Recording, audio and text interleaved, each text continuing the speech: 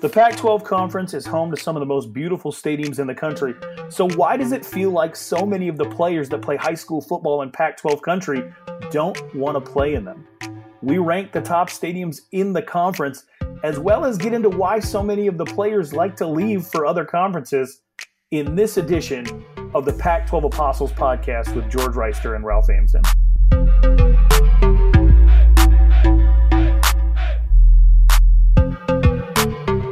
Ralph, I was torn up this week, absolutely torn up this week because I was pissed off.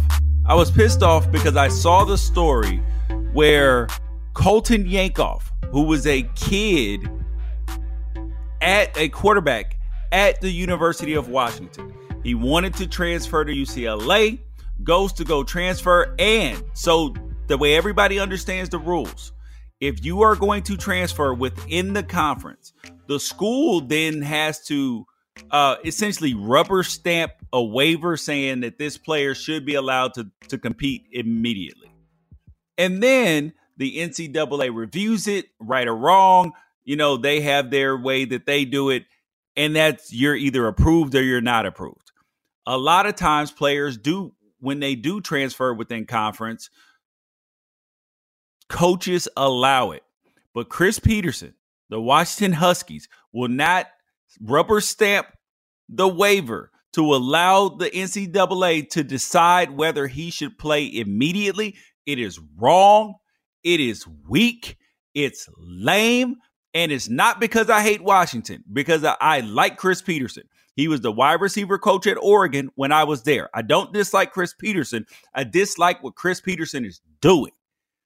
Millionaire coaches who leave whenever they want to leave have zero right to dictate a player's future in this way, because there's a finite amount of time and a window. UCLA is not stuck on and set on their starting quarterback right now. Maybe he could compete for the job because he damn sure can't do it at Washington because Jacob Eason transferred from University of Georgia up there. It is wrong. It is dirty. Washington doesn't even play for UCLA for 2 years. What is the point in this? Like, I understand, it's the rules. Just because it's a rule doesn't mean that it should not be changed. And the only way dumb rules like this get changed is when people make noise about it. When people say, you know what? I understand that this is a rule and this is the way it is. However, this is dumb as hell. Like, this is ridiculous. And there is no point in time that millionaire coaches should be blocking a kid or be afraid that he's somehow going to help hurt their program. Guess what? You're paid millions of dollars to overcome this. If not, then you're not as great as you said you were anyway. Now, Ralph, that's me casting stones. So real life Jay-Z walking in the room and walking back out gif is how I reacted to your mentions yesterday. I clicked on that tweet and I saw like 170 replies and I was like, never mind. I'm going to mind my own business on this one. I typically side with the players and doing what's best for the player in most situations. I'm kind of an ideologue like that. And so it would be weird for me to reverse course and say that I think that it's a good idea for him to have his eligibility blocked and for that not to be left, to the NCAA in the first place. Washington has been on the other side of this, where they had a transfer blocked altogether when Darryl Garretson was the quarterback at Utah State and had to play, in a backup role for, I think his name was Chucky Keaton. And it was like every year Chucky Keaton would play 3 games and then be out for the year. And Darryl would come in and he'd start the rest of the year. And so after after Darryl played like 20 games, he decided he wanted to transfer and go to University of Washington because Keaton got an extra year of eligibility. And Utah State stepped in and they blocked the transfer because Utah State had Washington on their schedule. Garretson ended up going to Oregon State and I think starting parts of 2 seasons at Oregon State there instead. And I've always thought that coaches going out of their way to do something like that has been sort of ridiculous. Like, what's a backup quarterback what difference is a backup quarterback going to make in Utah State's chances to beat Washington? You're either going to be able to beat them or not. And so in a situation where these teams aren't even playing each other, and those games wouldn't even really be a factor because they're not part of Pac-12 North play, then going out of your way to say, no, you definitely have to sit out a year. It's silly to me. I don't necessarily agree with it or like the rule, especially when, Colson probably wouldn't have been, he probably wouldn't have started anyway at UCLA. So it really feels like a thing you kind of have to go out of your way to do. And I'm also not a huge fan of just sort of the arbitrary lines that exist as far as, transferring in conference or out of conference, FCS, FBS, whatever, because, their offensive scout team player of the year 2 years ago, Daniel Bridge-Gadd, realized that he wasn't going to get an opportunity because they keep getting these high-ranking quarterbacks like Colson Yankoff and Jacob Eason coming back in, and he transfers to NAU, and they don't have a problem with him going to NAU because they're never going to play Washington. But what if he had decided to transfer to Utah or something like that? Would they have stepped in? And so I don't like inconsistency in those type of things. There's a lot of people in your mentions that were just like, hey, rules are rules, and this is their prerogative. Rules are rules. People are genuinely only like that when the rules don't adversely affect them. But at the same time, they're not wrong. It is something that it is Washington's prerogative to go ahead and do that. And so I'm less mad at Chris Petersen than I am at just that being a possibility in the first place, because with that being a possibility, you're going to be tempted to take that, because what if you were a head coach at one of these schools and one of the players that left was just somebody that you couldn't get along with? Like, think the relationship between Jason Brown and Malik Henry on Last Chance U. Like, what if it was that kind of relationship? Wouldn't you be at least tempted to step in and make his life a little bit harder? And so you got to take those decisions, I think, out of the hands of coaches in general. But I'm not mad at Chris Petersen. I would like to see more consistency just across the board in what people can do and why. Maybe half a season is the answer, and then you just sort of. No, Ralph, you are wrong. The answer is what Jim Harbaugh said. Give the players one free transfer for whatever reason. You're the dog at your homework. You don't like the coach. You don't like your situation. Who cares?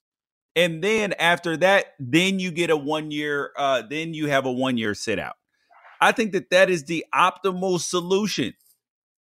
Like there's no other way to. I mean, like, how can you argue against that? I mean, it takes it out of the NCAA's hands. The way you don't have kids having to make up mental health issues to get a waiver. You don't have to have people lie and all of this just to try to get eligible immediately. So that's because what remember is so you set something in place. You set something in place like, yeah, you could say give them one free transfer. But I think that you have to find a way to strike a healthy balance, because the one free transfer is something that would be abused just as much as the appeal system is now. I think there has to be some type of concrete deterrent that everyone sort of agrees upon as being a social contract of saying, all right, I'm not going to make you miss a whole year. I'm also not going to make you jump through hoops and not tell the truth or anything like that. We have the grad transfer rule in place, which is your free transfer.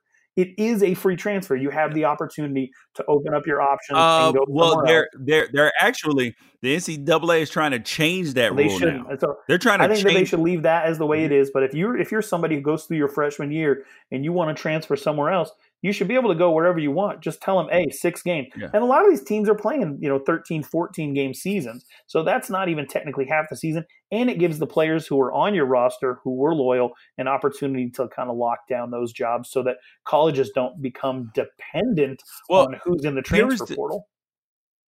Well, here's the other thing is that players go to college to play college football. Some of them go for the university, but most of them are going to go play college football. And the coaches sell them on a bill of goods. Mm-hmm. And then as soon as a better recruit is like, hey, yo, coach, I'm thinking about coming to UW. Okay, cool. It don't matter whether you thought you were the starter, you had earned the job. Now all of a sudden he got this other kid to come over. And now he's kind of beholden to that kid saying, oh, wait, I got him to transfer. I got to give him more of a shot. That happens. That's why Justin Herbert didn't start as a true freshman at Oregon until they pulled Dakota Prokop, because they got him to transfer over from Montana or Eastern Washington, one of the two. And they didn't want his transfer to be for naught. So they wanted to give him a legit shot. That's what Mark Helfrich did. And it didn't work, even though Justin Herbert was the best quarterback on the roster when the season started. And it's just completely like, you can't abuse the system. If you get one free transfer, everybody's not going to transfer in 1 year. And guess what? In 1 year, the transfer portal, there was over 1,500 kids in it. So you're not going to have more than that move. I mean, like if kids are going to move, they're going to move now. They're making up reasons. They're getting eligible. It happens. Like where Justin Fields transfers from Georgia, gets eligible at Ohio State. Right. Kid transfer. And to me, that should have been out of the NCAA's hands altogether. Game 7 or week 7. You can even make it week 7. He's automatically eligible, period. So the NCAA doesn't have to review anything that may or may not be true in the Tate Martell case, in the Justin Fields case. And also, players don't have to give a reason why they transfer. They don't have to play games in the media. They don't have to do anything. There's a price. There's a price to transfer. And if you're willing to pay it, you pay that price. And it keeps coaches from being able to interfere in that process and maybe take some of the incentive for lying to the kids to be able to stack your roster away, because you know that a kid doesn't have to have a reason to just leave. Yep. I love it. I love it. I love it. I love it, Ralph. I just don't like them having to sit out any amount of time. But we were talking earlier about about recruiting. Recruiting is critical to winning. Yes. And winning national championships. If you want to win a national championship, the stats and the statistics show that at least 2 years before that, you need to put together some top 6 classes if you want to win a national championship. I didn't make the rules. This is just how it's working out. I can't say it's impossible, but this is the way it's been working out. So if you look at like the Pac-12 and the way it's perceived nationally, oh, the SEC is such a powerhouse, even though they don't play anybody in the non-conference on a regular basis and won't venture out of their state and comfort zone and all of that. Forget that.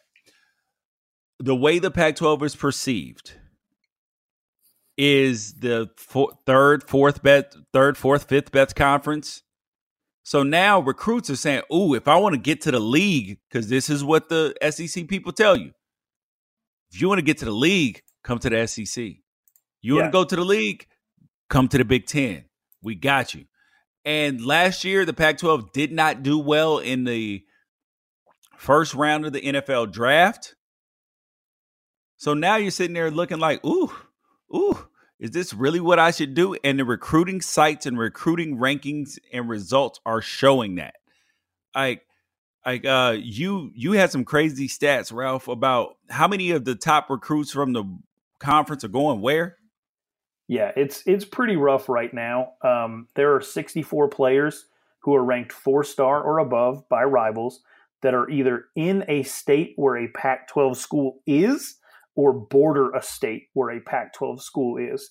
And so of those 64 players, 24 of them currently are verbally committed to schools outside the Pac-12 conference.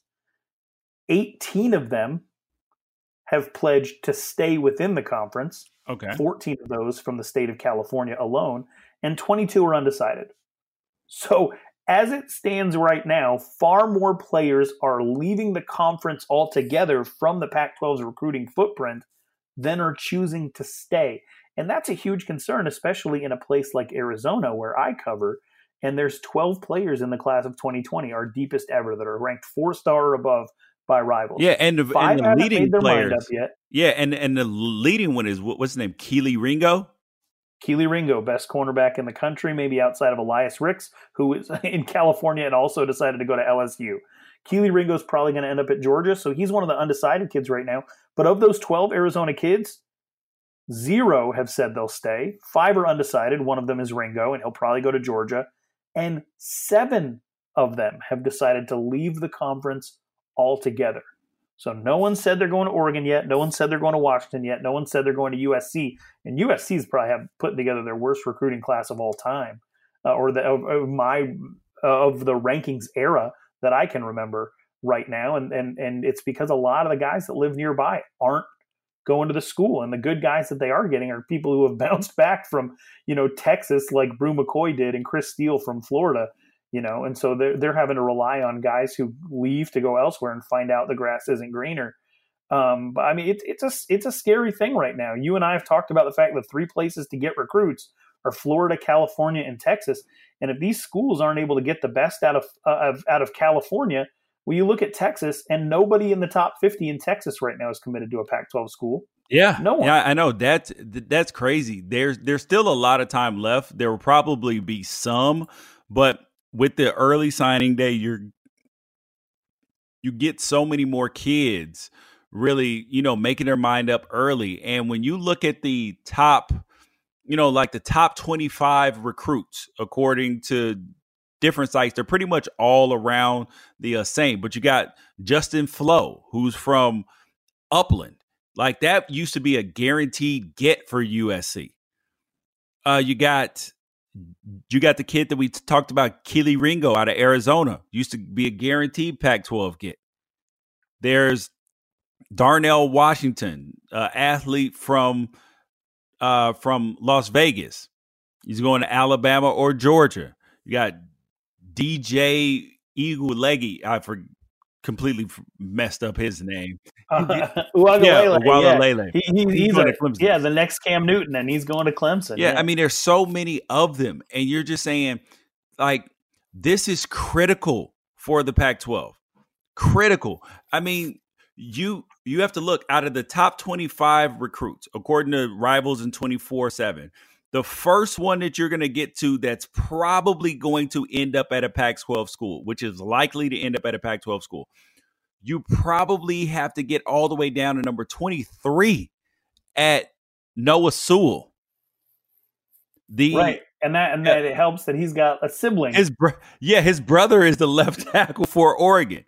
And I think Oregon's probably the only school that you can leave out of this conversation right now. Maybe Oregon and a little bit of Washington, right? That are actually still managing to have enough success that makes you believe that they could be competitive on a national level. Oregon's class right now it's not only impressive, but they've also got 2 of the top 25 kids coming out of the state of Florida. Yep. And so, they've kept their connections down there. They're doing a really good job putting together a very solid recruiting class. But they shouldn't be standing alone in doing that. University of Washington isn't even being considered by some guys who have very, very obvious Washington ties. Keely Ringo lived in Seattle before he moved to Arizona. Why wouldn't the school that's been putting the most defensive backs in the NFL be in his top 4? That's crazy to think about. You have Bijan Robinson, who grew up a USC fan watching Reggie Bush. Why is he going to University of Texas instead of USC when he lives in Tucson? Why are Arizona's top 2 ranked quarterbacks going to Ohio State and Michigan? And why did the top ranked quarterback in the country out of the state of Arizona last year go to Oklahoma? Why is everybody leaving? And that it's becoming, you'll see the quality of play over time start to dip if this trend continues, especially when you're talking about half of the players that are 4-star above in this region, over half deciding to leave the region completely. Let me tell you how outrageous this is. So Clemson is doing the best recruiting job, period, right now. Like, they may end up with the top number 1, 2, 3, and 4 out of the class. And then the quarterback, DJ. I mean, like, their list of accolades in recruiting right now is unbelievable. Dabo's doing a ridiculous job. But when you look, you don't even get to a Pac-12 team until you get to number 13 at Oregon. I mean, they'll probably finish with another top 10 class, but still, Washington ranks in at 20. Then you got to scroll all the way down. Stanford at 29, Cal at 38, Arizona State at 39. Colorado at 43. Do you know who's after Colorado right now? USC is sitting at number 60 in recruiting. They only have 10 commits right now. Number 60. Do you realize how asinine that is? USC was signing top 10 classes when they were on probation. And on the rival side of things, USC is sitting at number 66, sandwiched in between Duke and Virginia. Oh, nice. Even better. This is how critical that this situation is. You talked about in the last episode about that this is Mass General right now, that the conference is in a space where it's like it is desperately holding on. And it is important that Pac-12 fans understand this. As good as the conference has been historically, the fact that it's not available everywhere, because people respond to marketing, people respond to television. Like, this is the reason why people think that people who are on television are experts, because they watch the television and they see them. So they're like, oh, if they put them on television, they must know what they're talking about. So in college football, the people who are on television the most, SEC, Big Ten, those are the people who are on TV the absolute most. So guess what recruits see? They're like, oh, that, and then the networks who are aligned with them the biggest are like, this is the best conference. This is the best conference. So you hear that on College Game Day enough, guess what you start to believe? Well, and then, I mean, if you see someone type the number 69 on Twitter, what are the first 20 comments all going to say? Ha ha. That's what she said. Or he's going to say nice, right? Yep. Everyone's just going to say nice. You know what's decidedly not nice? That 3 teams are tied for 69th in the rivals rankings, and they're Arizona, Oregon State, and Washington State. All Pac-12 teams. One of which is coached by Kevin Sumlin, who had several top 10 recruiting classes at Texas A&M and can't even get Arizona into the 40s. And I know it's early, but can't even get Arizona into the 40s as far as the recruiting class rankings. Like, it matters. 3 years from now, the performance of your team will usually average out to how you did in getting these kids. If people say rankings don't matter, then how come the teams that are always at the top of this list are almost always competing for national championships and conference championships? Almost always. And so, it's something that the Pac-12 needs to be really concerned about, because you know who's number 26 right now? Kansas. Oh. Because they got 23 commits already in their class. Why is Kansas having an easier time getting players than Oregon State? Why? It's not something that you can really easily explain, that why the worst team in the Big 12 is having an easier time getting recruits than the worst team in the Pac-12. It shouldn't be that way. You should sort of match up. Your best should match up with other conferences' best. Your middle 100%. Should match up with other conferences' middle, and the worst should match up with the worst. And right now, the worst in the Pac-12 is having a much harder time than the worst anywhere else. I 100% agree with you, Ralph. And it is time for us to do the 12, Ralph. The Pac-12 is home to some of the most beautiful stadiums and some of the most storied stadiums in college football history. I mean, like, you have the Rose Bowl, you have the Coliseum, and so many of the universities that are in smaller college towns are on some of the loudest stadium lists in the entire country. So we're going to rank them on this edition of the 12 on the Pac-12 Apostles. So here's the list. Who's sitting in the Judas spot? Who is sitting in the 12 seat for you? Well, oh man, it's going to sound like I'm biased, but the truth is, I've been there a million times, and University of Arizona's Arizona Stadium for me comes in at the Judas spot. It's bringing up number 12, and one of the big reasons for that is that there are a lot of factors. We talk about not just ranking cars by how they look and how they drive, but who the one driving them is, and University of Arizona has never been to a Rose Bowl. They've had some really good teams. That Desert Storm defense is one that I think back fondly on. Lance Briggs, Antonio Pierce, and all that. But the truth is, I've been out there to this stadium. They got the signs posted up that says don't feed the bats or whatever. I've been in there. I've been in there with people who thought the bathroom lines were too long, and you can sort of sneak underneath the elevator column and and take a leak under the bleachers. The turf is cool for a lot of stadiums, but the truth is, you're out in the middle of Arizona, you're getting plenty of sun. Something about playing on grass is just a little bit better. For me, the surrounding area isn't all that great. There hasn't been a lot of really memorable performances of other teams coming in and visiting. People don't really get excited to come in and play at University of Arizona. Tucson's got some really, really nice areas, but not necessarily where the stadium is. That when I think of University of Arizona stadium, I think of the only thing across the street, just that Circle K. That's right there, right across the street, where people kind of party and hang out in front of a Circle K. Tailgating there is kind of pretty cool. But just as far as the stadium goes and the feel and the fact that you get destroyed by the sun out there and that it's not real grass and that the crowd doesn't always show up, I've got Arizona Stadium in my number 12 spot. Wow.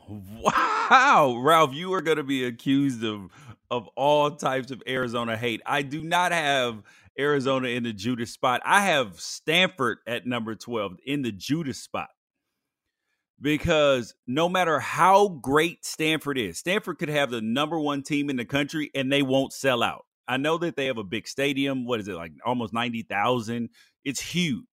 But no matter, Stanford could literally have the number one team in the country and they wouldn't sell out. And the crowd would not be loud. The interest is not just there. The school doesn't support it as much as it should. That's why Stanford comes in at number 12 for me. It's just like there's no ambiance. There's nothing to remember. It is super forgettable when you go up in there. Like, it's nice, it's cool, but like you're not going to leave and say, oh my gosh, I cannot wait to get back to Stanford Stadium. Nobody says that. Like, nobody's like, oh man, I got to get back to Stanford. That was amazing. Yo, if you're a college football fan, you have to catch a game at Stanford. Nobody has ever said that. That's why Stanford comes in at number 12 for me. Who you got at 11, Ralph? I'll go ahead and give you that. I'll say Stanford. I like the bowl look. The aesthetic of it is nice. They've been playing there for a really long time.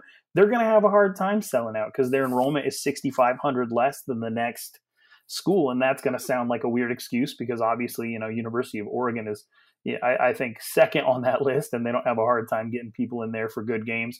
But I do like the bowl look. I like sort of the amount of people. I think that the end zone seats, second deck, are actually kind of pretty nice. I like the end zone, just the big white block Stanford letters in the end zone. I kind of like that what to expect. But there's nothing spectacular about it. There's nothing that really stands out. I went to the stadium for the first time last year, and I got to say that I like that sort of athletic village where everything is located, but there wasn't really anything about that stadium that really stood out to me. I know they had a Super Bowl out there in the late 80s, and not really much else has gone on there since. And so I'll keep them out of the Judas spot, but I will give them number 11. Number 11 for me, I'm staying in the Bay Area. I got Cal at number 11. Cal, yes, they're doing a renovation on the stadium, all it is, but it was a dump, dude. And the fans don't show up either there. Like, this is not a case where, like, Stanford fans are much better than, Cal fans are much better than Stanford fans. So I do not want to put these people in the same boat, two different types of people. And when Cal is good, the crowd does have a little bit of an impact on the outcome of the game.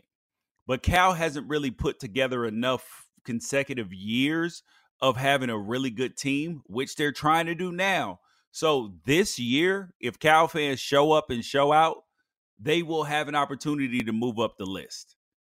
I'll keep in tradition with you here, and I'll say that Cal for me comes in at number 10. Although I really do like the surrounding landscape, it's sort of got a Arizona State University feel with like the butte intruding onto the stadium. Also, the Rose Bowl is kind of like that. The weather is good. The field looks good. So I can't hate it. They've done sort of a lot of renovations. I mean, they're just fresh off a huge one just like 10 years ago that lasted several years. And so, I mean, the fact that they feel like they still need to keep doing this is, it's not so great. The play on the field hasn't been all that good. It was definitely fun watching Jared Goff out there, but they weren't able to do all that much with him. The fans are probably my favorite part. And unfortunately, I won't be able to get out there for that Arizona State Cal game this year because it's being played on a Friday night, which is absolute insanity. The college football belongs on Saturdays. But I will say that there are things that I like, especially the surrounding landscape, the surrounding area is very beautiful.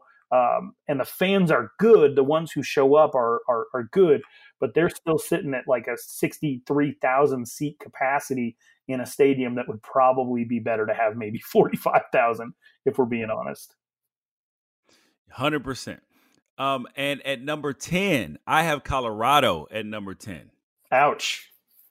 Yeah. I mean, Boulder, first of all, city's cool, good food there.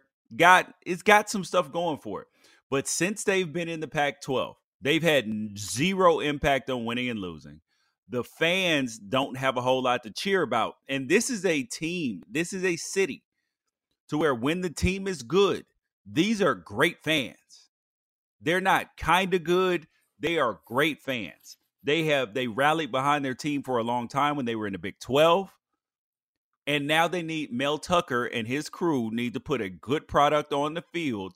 And this will be one of the better home field advantages in the Pac-12 because there's altitude, there is hostile environment. Like it's got a lot of potential, but for right now, they stay at the 10 spot. Okay. I'll come in with number 9, Martin Stadium. At Washington State University in Pullman. What? Yeah. You have Washington State at number 9? I do, and that's not to say that I'm hating on it or anything like that. I'm a big fan of that part of the country.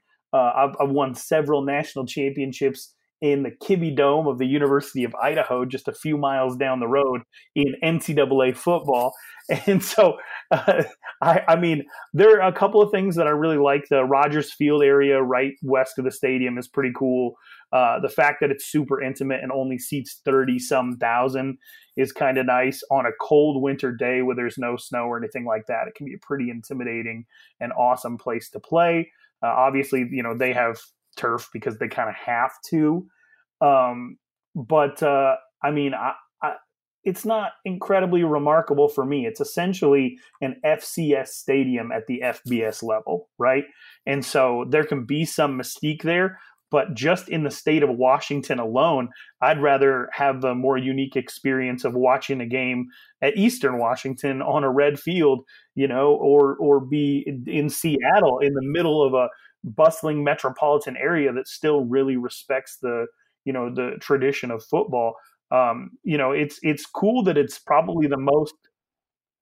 No, I like the college towns, and we'll get into that a little bit more later. That's probably my actual favorite thing about this stadium is that it's part of the actual campus. I think it's interesting that Mike Leach went from Texas Tech to Pullman, where the campuses are sort of structured the exact same, where everything is sort of built around the athletic complexes.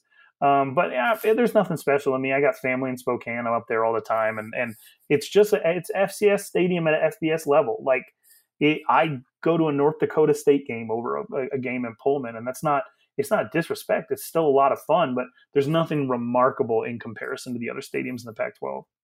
Okay. Number 9, I have Arizona State.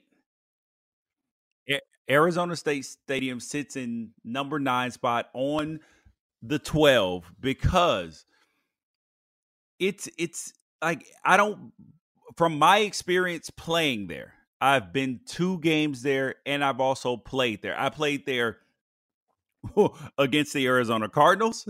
I played there with the Oregon Ducks. Like that this is a stadium to where there is it doesn't really have a big impact on winning and losing aside from if you play a day game. If the Arizona State fans are loud, they are committed. I like the fans because we're going to rank the fans on another episode. So this is not the fans. This is just a stadium, and their stadium is just okay. Like I don't think it's anything remarkable. However, it is better than Colorado's in terms of impact on winning and losing. Cal and Stanford as well. Like it is way better than all of those 3 at this point in time. I got ASU at number 9. All right. ASU at number 9. So that brings me to my number 8. And for my number 8, I'm probably this is awful because they belong higher, but this is in comparison to everything else that that I've seen in the Pac-12, and I'm going to go Research Stadium in Corvallis for my number Salad 8. Bowl Stadium. Yeah, it's you know what? I really kind of like the way that the stadium is structured. It is unique, right? And that's one of the really, really cool things about it. It's like at sea level, which is pretty wild if you play in, Salt Lake City to then have to go, play special teams or something like that, 7,000 feet below where you're used to. And so, it's super unique in that way. They played on AstroTurf for a really long time, which was pretty funny. The panel, like the high school like bleacher section that juts out from the rest of the stadium is sort of jarring. And also like the stadium just looking like a giant bowl of Halloween taffy when it's full of students wearing like orange, black, and white is pretty cool. And it's a really great looking stadium at night. It's also a really great looking stadium just when it's empty. But I mean, it's much better since the renovations. Yeah. The fans that show up do a great job. I have a feeling that they show up and do a great job. There's not really much else to be doing. I do love the college atmosphere. This definitely makes me seem like a hater of college towns when all else is sort of put together. I also love that that it used to be a much smaller stadium. They've expanded it over time, and now that might be start time. They could probably actually sustain a 44,000 seat stadium from here until the end of time, but just not a lot of meaningful. I mean, come up with the best game you've ever think was played there, and it's just not it's not going to be in your list of, if we did a 12 on best Pac-12 games ever played, they're not going to have any on there. So, I don't know. It's fun, but there's nothing that would put it above the other 7 schools I have on my list. Number 8 for me is University of Arizona. I may have it's only number 8, but this stadium probably has a near and dear place to my heart because it's the first touchdown that I ever caught was in Arizona Stadium. Okay. And Arizona was pretty good at the time. Their crowd was pretty hostile. So my experience playing there was Arizona being super competitive, and we were really good at the time. So Arizona also wanted to, when you're one of the best teams in the Pac-12, I think we won the Pac-12 twice and tied once while I was there. So when you're the upper echelon teams, you get everybody's best shot. So I got a chance to see a lot of the best parts of these stadiums, and I got a chance to see the best part of Arizona Stadium as a player. And I've been down there to go see Oregon play after, and the fans show up particularly for that Oregon game. Like I haven't seen Arizona play Washington State in Arizona. So my experience is the best part of Arizona. So that's why I got them at number 8. You're gonna love this one. My number 7 is Memorial Coliseum in LA. Okay. I don't care for it. I've never really liked it's like a giant. It reminds me of a steroided up California high school stadium because they're of the way that they're all sort of like bowls. The stuff with the Coliseum with like the pillars out front and everything like that. That's really cool and incredibly unique. But the rest of it, it just I don't know. I'm not a huge fan of LA in general, and it feels very LA, like a concrete jungle. The football is usually always pretty good. You're going to get a great show there. But again, some of my favorite places to watch a concert, they look like dumps, but the sound guy is really good. And, the couple of times that I've been out there, they're in the middle of a huge renovation right now. So it hasn't been the most positive experience media-wise. The surrounding area is actually probably my favorite part of it. I hear a lot of people sort of, hate on the fact that it's a little bit, urban and right in the middle of. I actually like that. I think that's awesome. I love people out there just charging people to park in your driveway or whatever. But the actual stadium itself, like, come on, I've seen plenty. If we're going to be in LA watching football, I want some amenities. I hate to be bougie or fancy or whatever, but it's just it's just a bowl with a bunch of people in it. You are a big city guy, Ralph. You are not a man of the people. You are a big city man. But you're saying that, but I'm still putting the biggest city stadium at number 7. And I don't know. There's nothing about being there besides the play on the field. That, I mean, if any other team was that good, if you put that level of play in Boulder or in Utah, I'd have a much better time than I do when I'm out at the Coliseum. Okay. Number 7 for me, I got Reser Stadium, Salad Bowl Stadium in Corvallis. The reason why it's low on this list, actually, it could have been lower, except for the fan experience is like they have incredible fans. The people who love the Beavers are real Beaver fans. There's no bandwagon because there's nothing to jump on. So you have to be committed. And you have to be committed to live in Corvallis, Oregon. In Oregon Ducks are the big dog.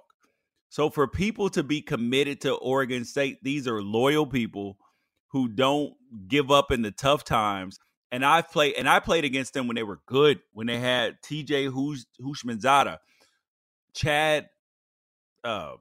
Chad Owen. I forgot.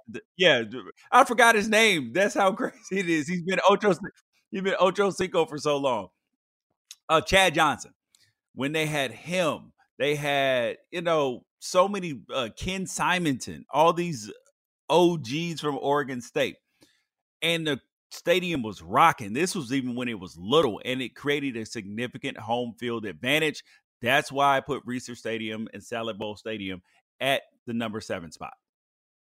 My number 6, so we're getting into the top half, Sun Devil Stadium, the one I've been to probably more than any other stadium anywhere in the world. And I think the reason that I have it lower on my list is it's got some identity issues right now.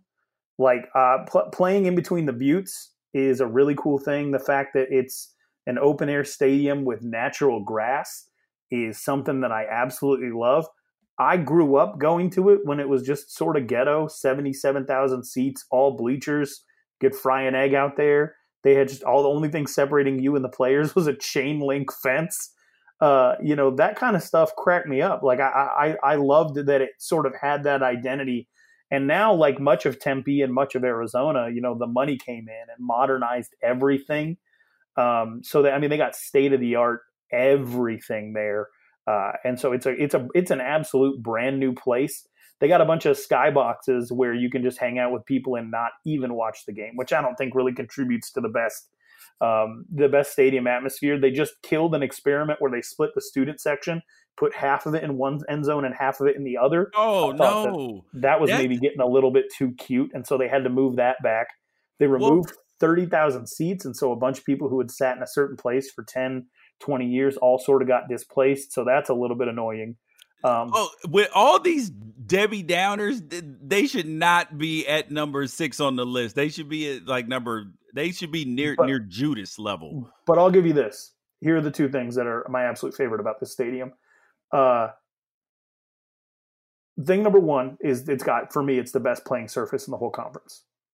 And the guy who's in charge of, doing the grass out there is somebody who gets to work on like every single Super Bowl and train people all over the country. So the natural grass is fantastic. The thing that I've always cracked up about is it's right underneath the airport. So you get flyovers all game long. Yeah. And if somebody scores a touchdown while a plane's flying overhead, you got people firing off fireworks from the mountain right underneath the 747, which is always a little bit of a spectacle and cracks me up. Nice. And then the addition of the statue of Tillman in the end zone is one of those things that I think is, 20 years from now, people are going to be talking about, people who played in this stadium and scored a touchdown in that end zone, and just like looking Pat Tillman in the eye after you score a touchdown. Those are some pretty incredible things. And so there's a lot of good. I'm watching the stadium transition, the sort of glow up, as the kids say. And I'm probably more of a fan of when there was less money involved. But just the playing surface alone and just a night game out there can be pretty fantastic. So that's why I got it at number 6. Okay, my number 6 team is your number 17, Memorial Coliseum, USC Trojans, where they play. Where you think Arizona State has the best playing surface, I think USC has the best playing surface. They're one of the few fields, if you've never been on a football field, there's a such thing as a crown. Pretty much all stadiums have a crown in the center of the field. So like where it's raised up a little bit in the center. And USC is the most flat field I've ever been on. And the first time I stepped in that stadium, ran around, I was like, wow, this is like, it's nice. Like it's like the grass was so nice. It was fast. The only problem I have with USC is it is quiet as a church mouse in there. Unless USC scores a touchdown, it is a church mouse. You will have people in there. If you were to stand up all game, people would say, sit down. Can you please sit down? Can you please sit down the way we can see? No, stand up. It's a damn football game. Like, I do not understand why fans in certain places want you to sit down during a football game. I understand you paid for your seats, but this is a college game. Get excited. Be fanatical. Like, stand up. Try going to the teams at the top 5 on this list, on my list. If you try to stand up, if you try to sit down all game, you won't see the game except for one place. You will not see the game. So that's why USC is at number 6. I've got Folsom Field in Boulder at my number 5. I know you had them low. Yes, I had them at number 10. Yeah, I've got them at 5. There are two things about this stadium that are just flat out dangerous. It really feels like the back field house is about to collapse. And when you are actually playing on the field or on the sideline, if you're on the bench and you're standing on the sideline, it's only about 2 yards between you and the crowd. So, I mean, those two things are a little bit iffy when it comes to the construction of the stadium. We saw N'Keal Harry get blown up last year and injured when a player had no choice but to run behind the entire bench on a punt and came off the bench and just blew up N'Keal Harry on the sideline, knocked him out of the game. That kind of stuff is not so great.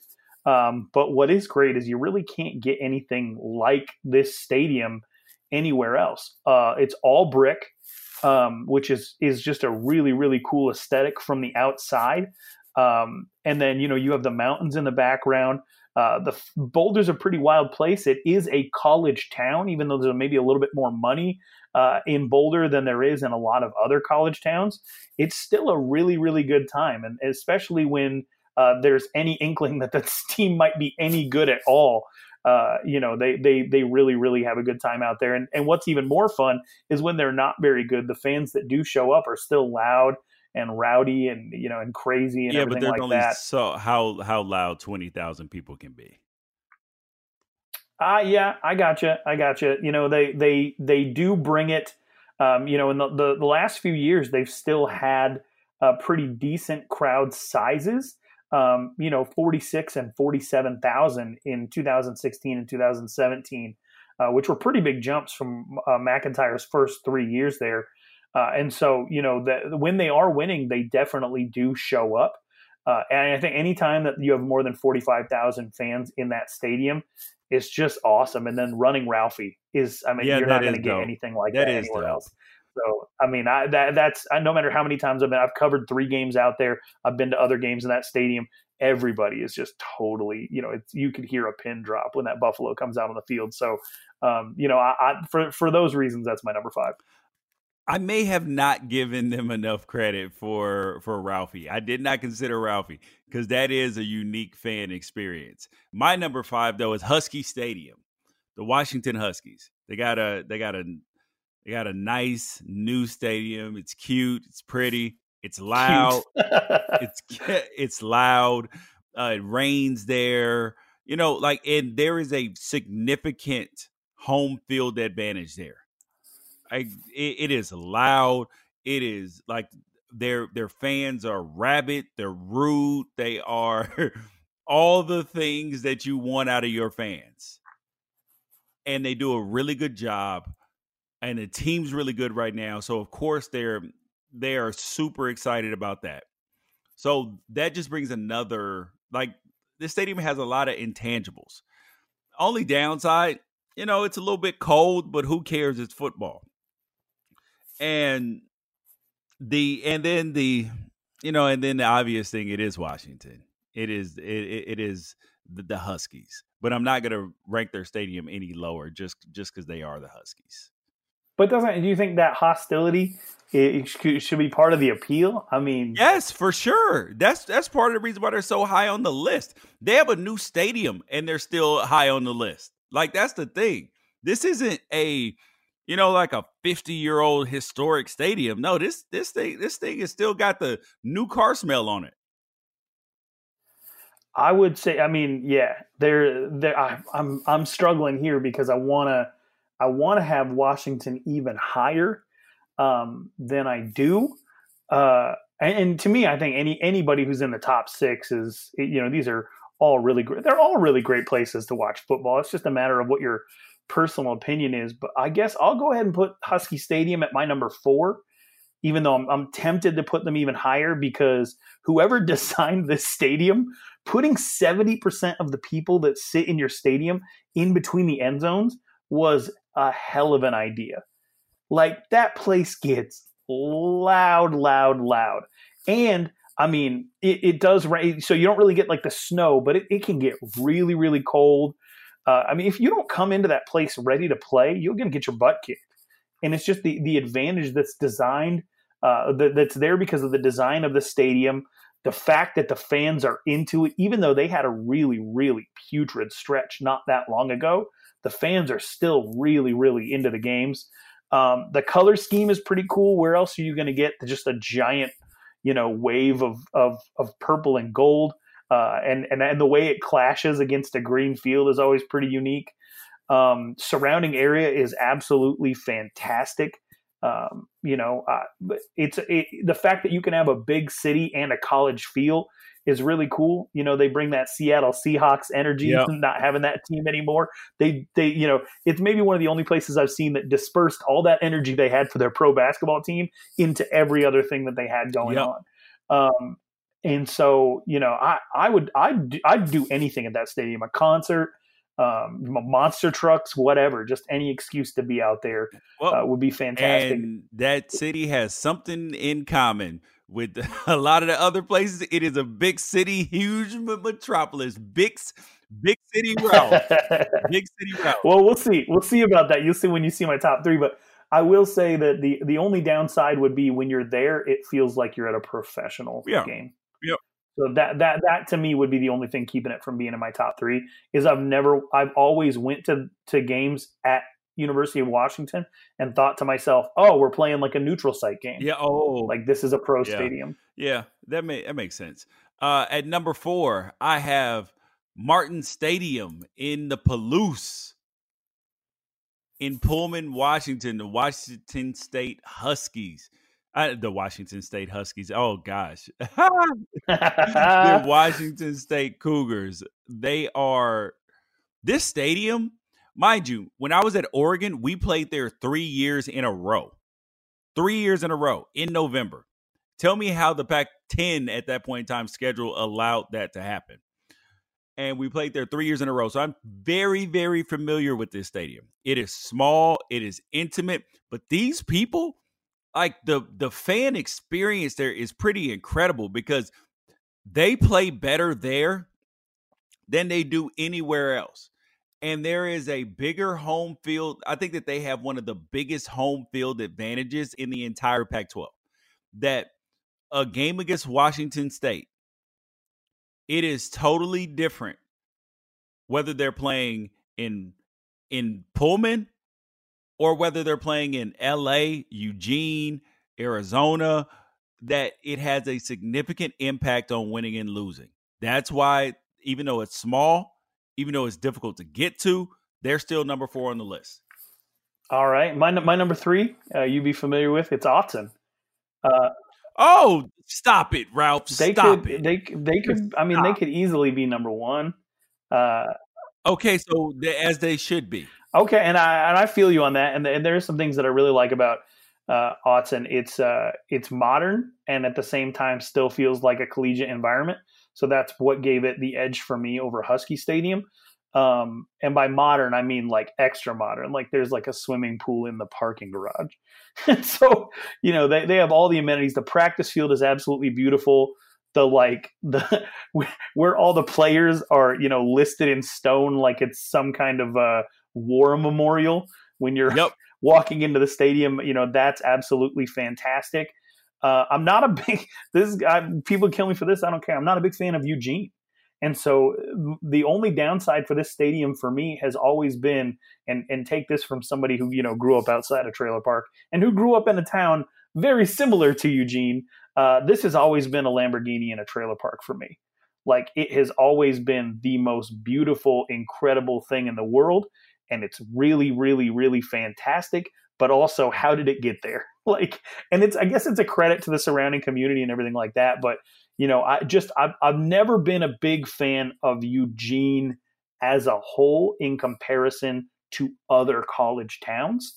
And so it's just one of those things where it feels like you ever see somebody win the lottery, but they still have those poor dad tendencies, but they're out there. Man, you can take the boy out the hood. You can't take the hood out the boy. Yeah. So I'm driving through a town of a bunch of people who look like they're out of Humboldt County, California, which are cool. Like those are my people and I love them, but it's a weird thing to mix with like big time football. Okay. And so, that's the only drawback for me because as a whole, the stadium, the playing environment, the way that it mixes, the modern and still the collegiate environment, you don't get better than those things. And so it could be number 1 for me if I just didn't, grow up in a place like Eugene and not just really care for it all that much, I guess. Oh, God. Big city Ralph. Okay. At number 3, I have Utah Stadium. Utah Stadium is absolutely, it is, I think the biggest in Rice-Eccles Stadium has the biggest home field advantage in the Pac-12. It has the biggest difference in winning and losing. The fans are basically sitting on the stadium. I mean, it's closer than Autzen Stadium used to be. Like they are on top of the players. If they wanted to hit the players in the top of the head, they could do that from the first row, maybe from the second row of the seats. This stadium is loud. Playing night games there is incredible. The altitude is a factor. I mean, Utah has proven that they are not the same on the road as they are at home because it's such a big advantage. That's why Utah comes in at number 3 for me. Okay. My number 2 is the Rose Bowl, and I think that's explains itself. It is what it is, the color scheme, the weather, the field, the feel of the stadium, the amount of people there. I guess the only drawback would be that people don't always show up to the games, but like even being in a quiet stadium out there is a treat and a privilege. The press box situation is kind of weird, but it's super unique in that it's like angled to where you're sort of in a corner of an end zone looking down. It's just everything. It's hard to be mad when you're in that stadium. It really is. I mean, even if you're getting beat, like life couldn't be better. I'm in Southern California. I'm looking out at the trees, and there's just something calming about the baby blue and the gold and all that. I really like it. And then it's all the history that comes along with it, and the fact that that's just goals, right? If you're in the Pac-12, that's where you want to get at the end of the season. And so all of those memories are built in. I'm sure if the Rose Bowl, was actually something that was like the Coliseum Bowl all this time, then I'd have them ranked a lot higher just because of the memories that go along with it. But some of the best football I've ever seen played all happened in that stadium.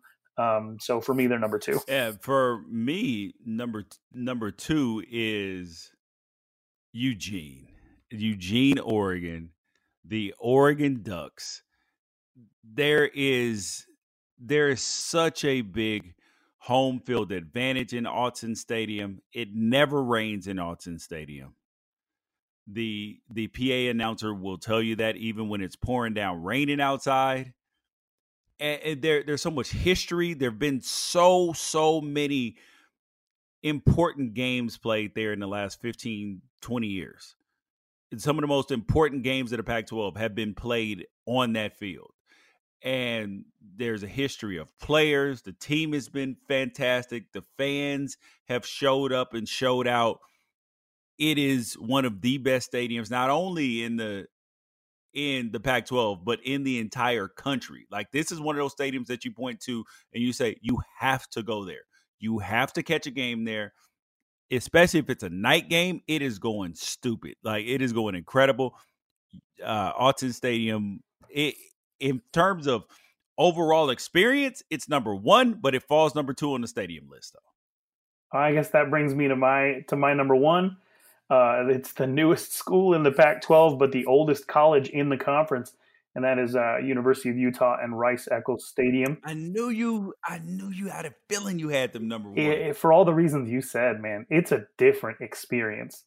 If you haven't played an away game at Utah, it doesn't matter the time of day. It doesn't matter the weather. Just the way the stadium is built, the fans are on you. It's just the way it's structured. I mean, Washington has that a little bit too, but again, it feels like everything about it feels professional. Everything about Utah, it definitely feels like a college stadium. Salt Lake City doesn't even have that many people in it. I mean, I think the population of Salt Lake is something like 160, 170,000. 1/3 of that city is in this stadium every single Saturday. And some incredible football has been played there just because they've been as good as they have been for so long. One of the most fun games I've ever seen. They played number 4 TCU in a game that they lost by 40, and 47,000 people went wild most of that game. And the fact that they have built-in rivalries that they get to play at that stadium that aren't even part of what goes on at the conference. The fact that they have BYU. That they have, teams like, Utah State. Most teams when they play those like little games against the lower competition that they're sort of forced to play every other year. Even those games are super wild there, and they take those super seriously.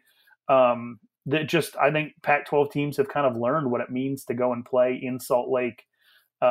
Over the course of the last few years. The stadium is nice. It's nice enough. It's not, it's not too nice.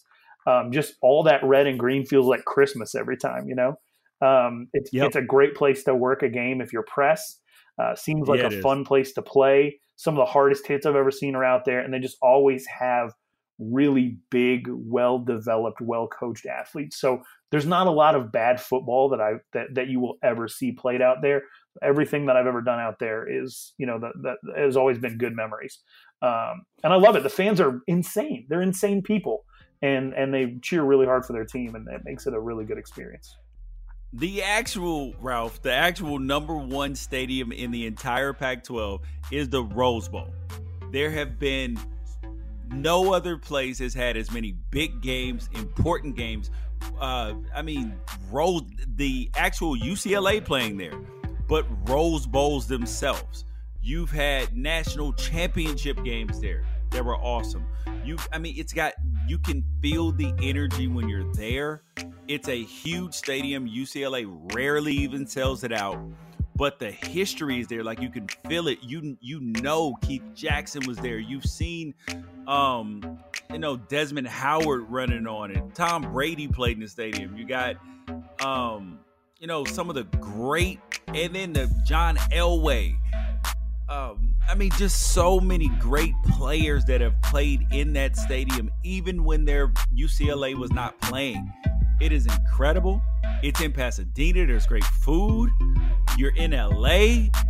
There's nothing better. The only thing that is not great about the Rose Bowl is when UCLA is playing, it is much like USC. It is quiet as a church mouse at times, unless it is third down when they start ringing the bells, and then it's still not as jazzed up as it needs to be. These fans need to be on it and all of that. So there is the 12. So you guys, thank you guys for listening to the Pac-12 Apostles. Make sure you tell a friend about the Pac-12 Apostles. You have to. The greatest Pac-12 podcast in all the land. We are underserviced. We need your support, and we appreciate it. Make sure you tell a friend about it. And I hope you guys enjoyed it. Visit unafraidshow.com. Send us an email. I'm mad@unafraidshow.com, or catch me on Twitter @George Reister. Catch Ralph on Twitter @Ralph Amsden. We are some of the easiest people in the game to get a hold of, and we will respond. You might not always like the response, but we will respond. Peace out. Catch you guys next episode.